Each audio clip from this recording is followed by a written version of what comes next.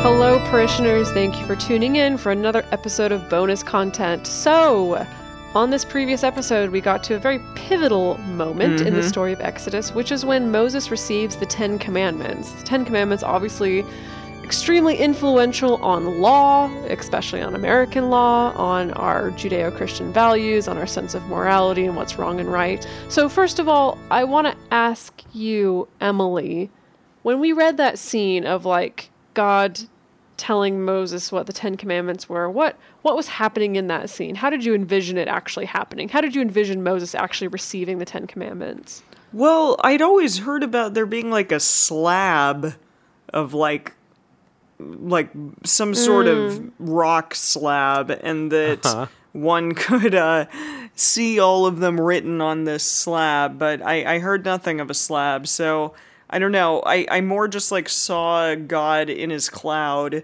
like on the mountain, and everyone was looking up at the mountain, and then God was like shouting down the commandments, and that was it. Okay, basically. So when you're envisioning like, yeah, God is just like shouting these commandments, and people are just kind of having to take some notes real quick to remember them. It sounds about right. I'm actually not so sure anymore that the people could actually hear God speaking. I think maybe they were just hearing the trumpets and the thunder.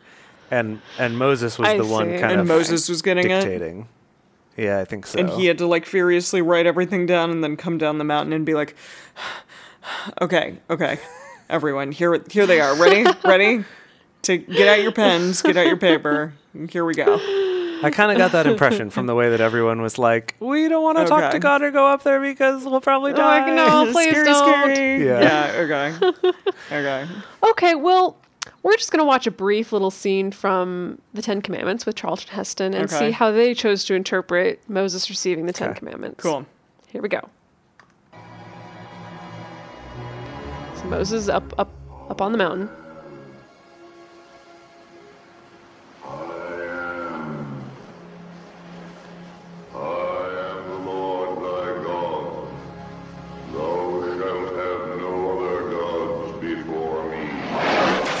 That's kind of... Whoa, okay. That's scary.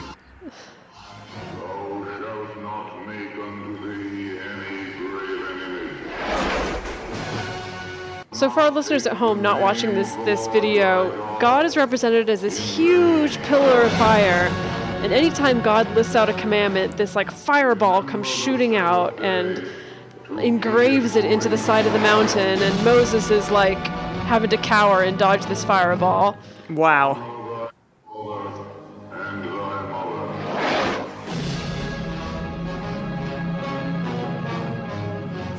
I love this music.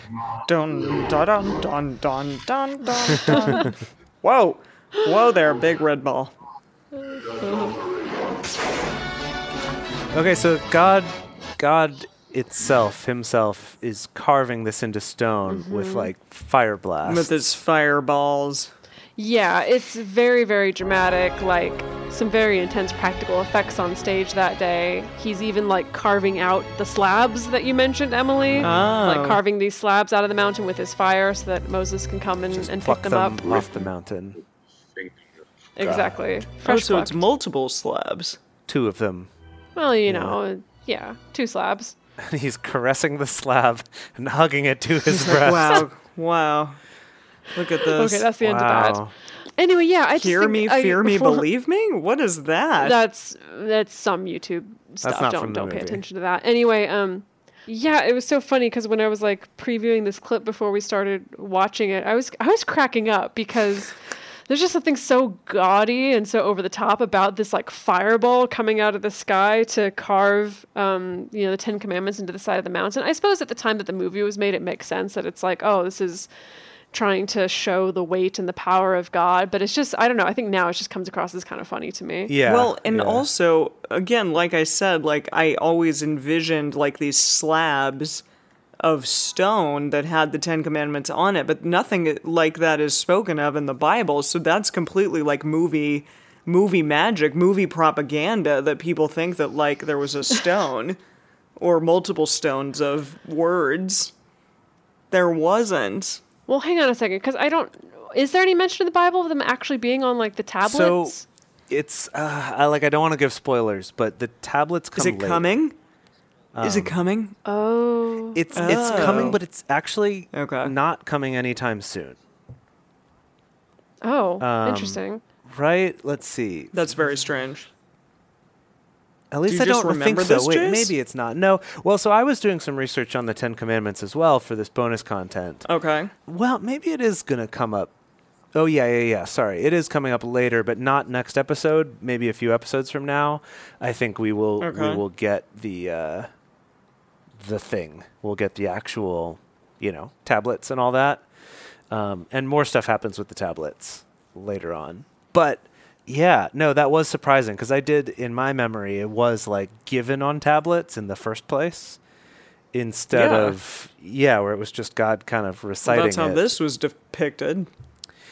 Yeah, I also thought it was interesting that all of the commandments, or not all of them, but most of them have a lot of like clarification and sort of additional stuff that when it's all just written down as like the 10 Commandments, it's usually just the like, you shall have no other gods before me.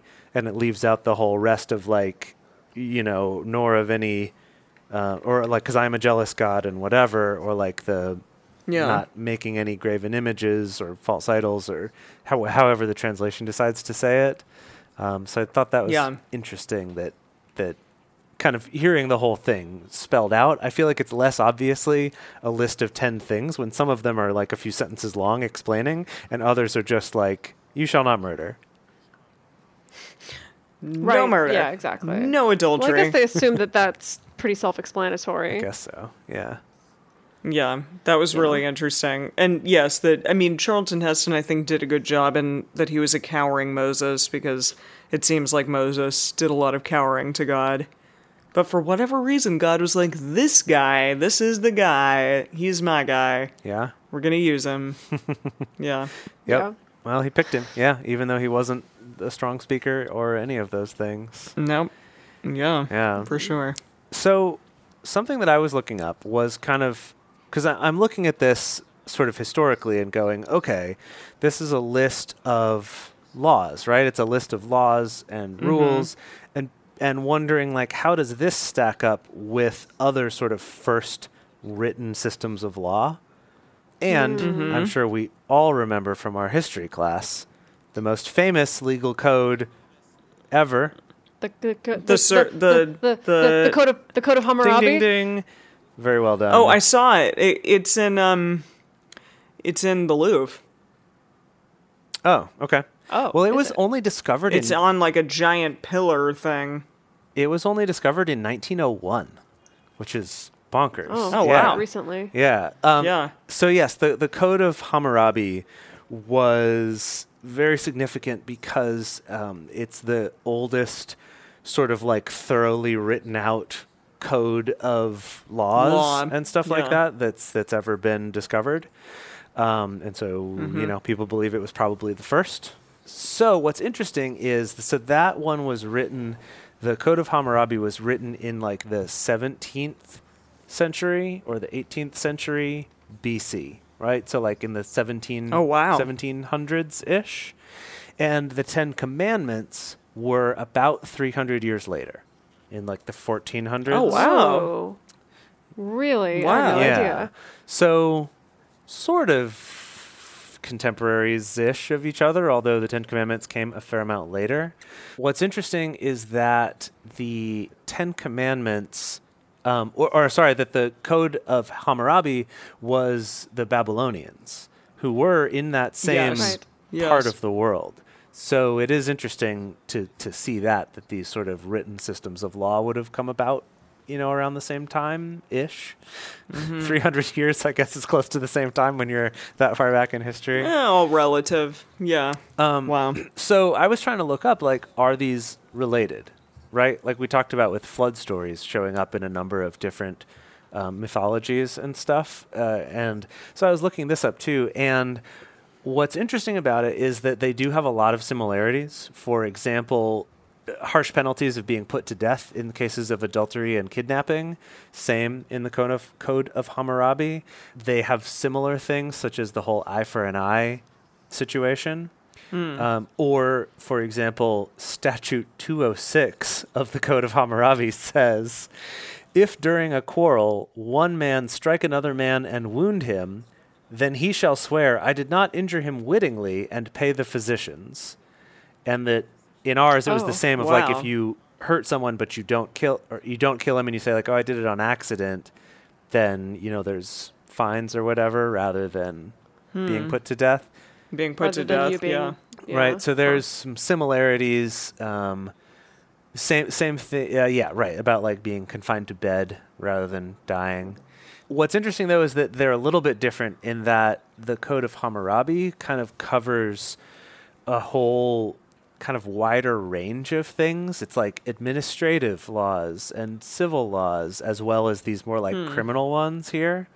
Whereas the Ten Commandments is a bit more limited. The Ten Commandments here is sort of including the little addendum that we just read. Yeah. But yeah, it is just sort of interesting kind of looking at that. The other thing is that the Code of Hammurabi was believed to have been given by a god. It was given by the god of justice, whose name I've lost now, but the Babylonian god of justice gave the laws to him, whereas the god Yahweh of the Hebrews gave the Ten Commandments. So they have that in common too. Yeah, that's really interesting. But the Code of Hammurabi doesn't cover stuff about how to worship your god, whereas the Ten Commandments does have some of that about the false idols and things like that.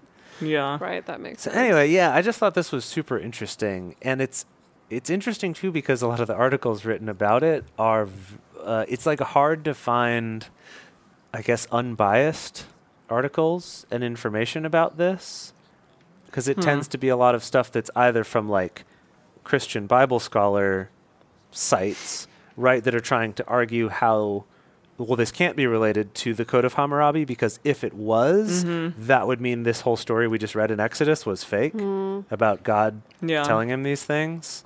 Right, or it'd mean that it wasn't divine and handed down from God. Yeah. So it's interesting, and then on the other side, the stuff I found that was more historically about the Ten Commandments just tended to not go into as much depth comparing the two. I did find one thesis paper on it, but I didn't feel like reading that. So sorry. Right. Jeez. Well, super fascinating stuff. Yeah, absolutely. And we're excited to maybe continue more with our talks on the Ten Commandments, how they were made, and just some stits and stats about it. No, not that. Oh, God. I'm sure we'll get more into the weeds as all these different bylaws and ordinances and stuff come out. Totally. For sure. All right. Well, we'll see you next week.